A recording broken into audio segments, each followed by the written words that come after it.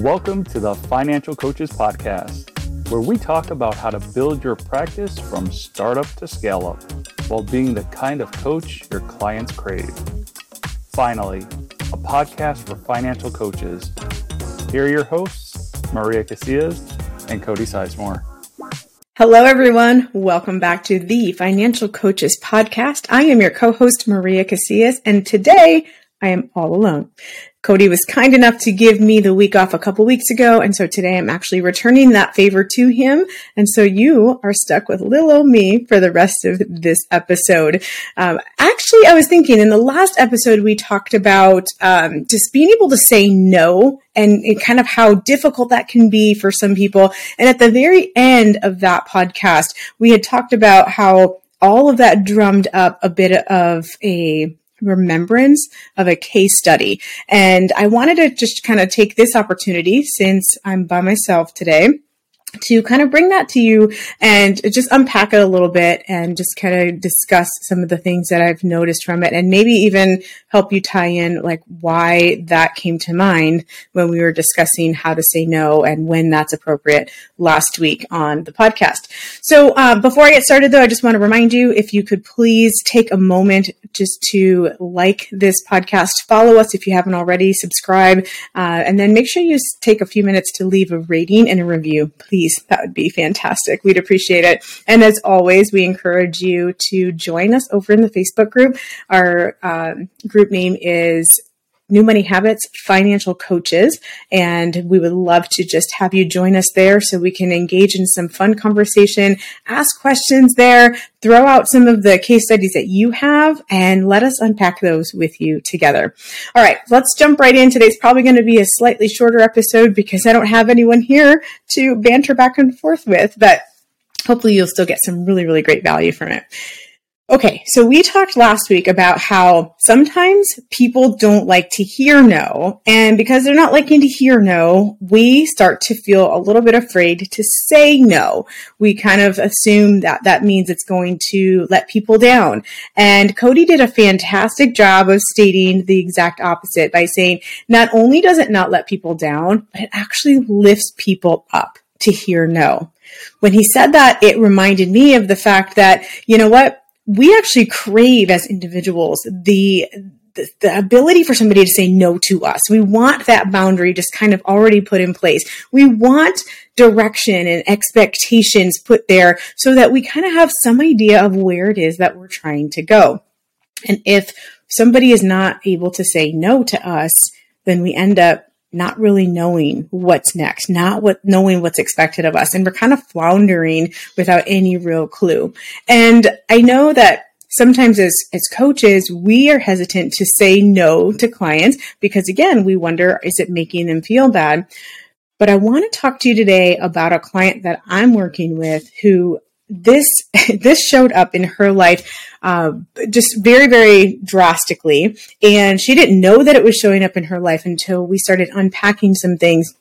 And when we did, we learned how she was raised and the effect that that upbringing has had on her life, both emotionally and financially, and contrasting that to the way her husband was brought up.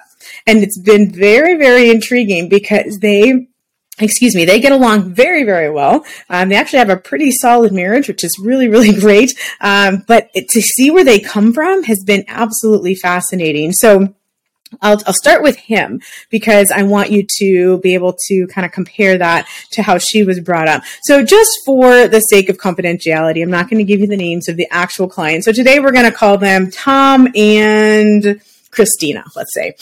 So we're going to talk about Tom first. Tom was brought up in a very religious household. It was a two-parent household. His parents stayed married for the entirety of their relationship and of their lives, I was going to say, but I think they might still be living. So they're still married.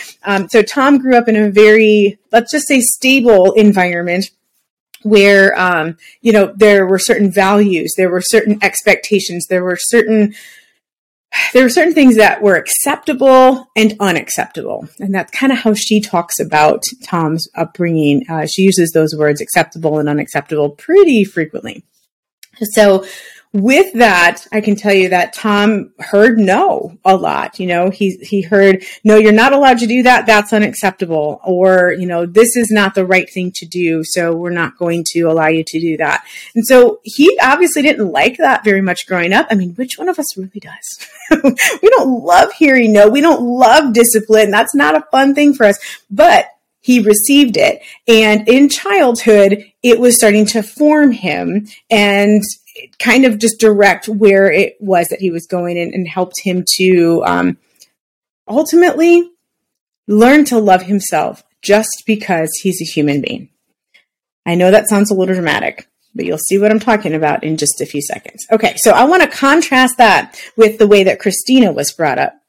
Now, Christina, she had 2 parents as well. Unfortunately, though, they actually did not stay married for very long. They ended up splitting up, getting a divorce, and then her mom started a relationship with somebody else, and so she had to kind of learn that relationship. Christina, I almost forgot the fake name there for a second. Christina had to adapt to having a different parent in her life for a while. This is not a statement that, kids who grow up in a 2-parent household that they stay married all the time are always better off. That's not what this is at all. So I just wanted to make sure that you hear what the difference is that I'm going to share with you. Because there were 2 different relationships that were raising these kids, there was not very much communication between the 2. So there was not very much consistency. That's, I think, ultimately what I'm getting at there. The way that parents 1 and 2 started raising Christina was a little bit different than the way parents 1 and 3 started to raise Christina after she was a teenager and her father had moved away. So there's that small difference. But here's what got really interesting to me as she was talking about her upbringing. And of course, she didn't know I was comparing or contrasting her upbringing with her husband's. So I just let her kind of free flow talk to me. And some of the stuff that she stated out loud were things like, there were no absolute truths growing up. She said there were no limits, no rules, and that it was all done in the name of unconditional love. Now that I found really, really interesting because anyone who's a parent, anyone who's listening right now, even if you're not a parent and you're just a coach, you might have that idea that I need to love unconditionally. I don't want there to be any conditions attached to how I am around my children or around my clients.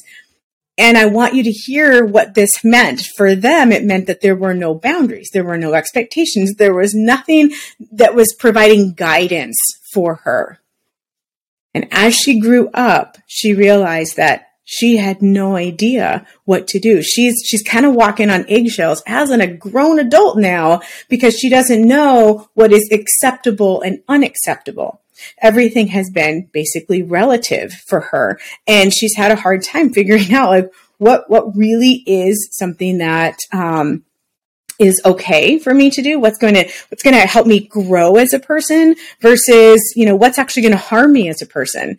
And it's not that she's not allowed to make her own decisions, because she absolutely is allowed to make her own decisions, but she's not quite sure which decisions will result in growth versus in harm for herself. And that's because she lacked that foundation growing up. Now, I want to go back to Christina's parents for a second and remind you that this was all done in the name of unconditional love. So it's not that they didn't care about their kids. They absolutely cared about their kids, but they fell into the trap that Cody was talking about last week, where it was like, I don't want to let my kids down. I don't want them to feel like, that the love I have for them has these limits. And so whatever it is that's going to make them happy in the moment, that's what I'm going to allow them to do. And so we're seeing now how generation later, it's actually having this negative impact. And, Christina doesn't have any children. So she actually is, she's not passing this on to her own children. However, she does have nieces and nephews, and she struggles with boundaries because as a result of all of this, she doesn't understand like what those boundaries should be or what they would look like. And so she has a hard time setting them, let alone keeping them. So that's kind of where she has gotten from there. And it's been very interesting to watch that play out. We are working very, very closely together to make sure that she's setting those good, strong, healthy boundaries and understanding how no to her family members is actually an empowering statement, that it's not something that keeps them down. It doesn't disempower them. And quite frankly, it's the exact opposite for her. So she's seeing that, she's learning that, but it is hard. It's really, really hard for her. And it's frustrating to her because she'll go and she'll talk to Tom about this. And Tom will, admittedly, he'll just almost laugh it off because he's like, why is this so hard for you, sweetheart? He's not as condescending as I totally made him out to be right there. But it is really difficult for him to think about how she could possibly not know how to set this boundary because it comes very, very naturally to Tom. Well, why do you think it comes so naturally to Tom? I'm venturing to say it's because it was modeled for Tom all through his childhood. He saw people modeling acceptable behavior versus unacceptable behavior. He watched and received consequence for any of the actions that he took that resulted in negative consequences for himself, because it would create negative or harmful behavior for others. So as his parents were kind of just being there and naturally walking him through that process, he was able to learn it. And unfortunately, Christina is now in her 50s and she's learning this for the first time. So it's not all hope is not lost for Christina. She's actually doing fantastically. She is making strides week after week and setting those boundaries and able to actually maintain some of them. We're practicing, just how to actually say no in a very nice way.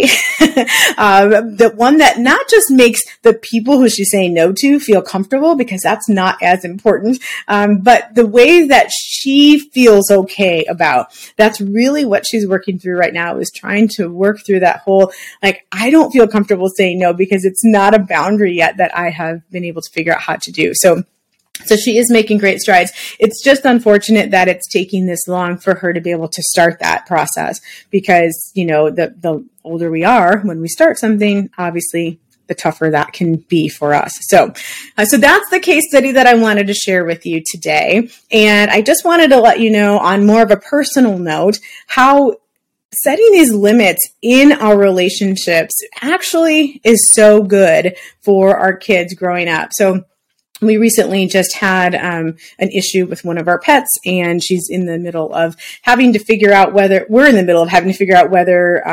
she gets a lot of this really expensive treatment or we end up not allowing her to do that. So we actually decided to take a middle of the road approach, and we are doing something to try to extend her life in a pretty reasonable way.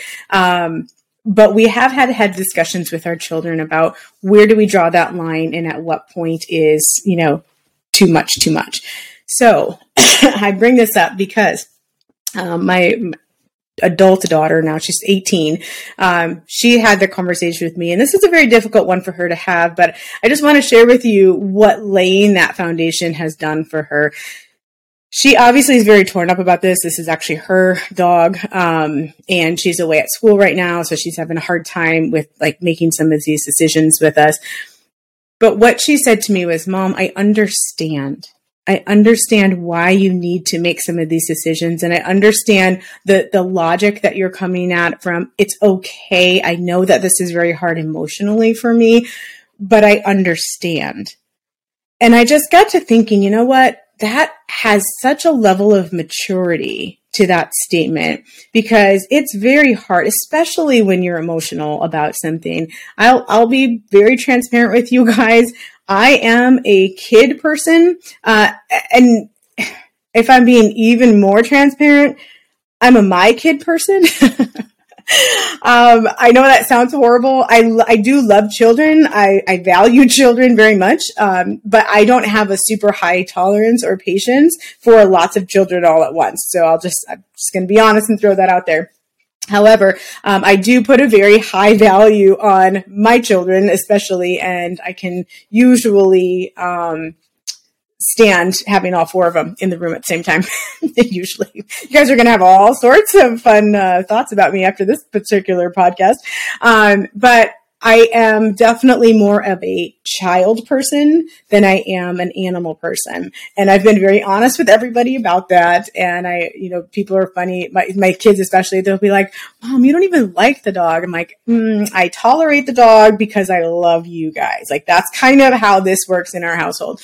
So, I shared that very vulnerable piece of information with you guys because I want you to know that when my daughter's talking about, Mom, it's okay. I understand why you're having to make these decisions. The reason there's a very strong and high level of maturity there is because my daughter knows about my feelings about this dog, and she's not allowing that to cloud her perception of the decisions that we are having to make right now. She understands that there are certain things that we're willing to do and able to do, and that there are certain times when we just have to say no, like we're really sorry, we're not able to do that.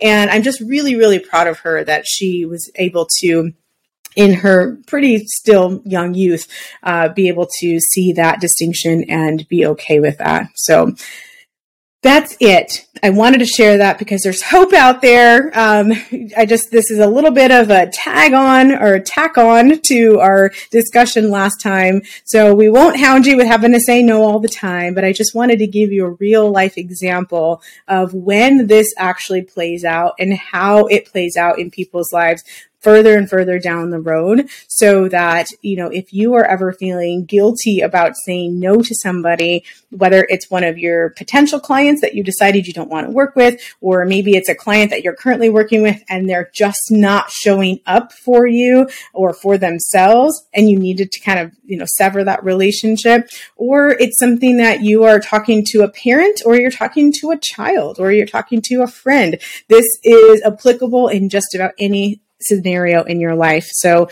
I just wanted to share that with you so you understand how it plays out. And I appreciate you being here today. I very much look forward to having Cody back here next week, and we will jump right back on that bandwagon together, and we'll see you next time. Thanks, you guys. Have a great rest of your week. Bye-bye.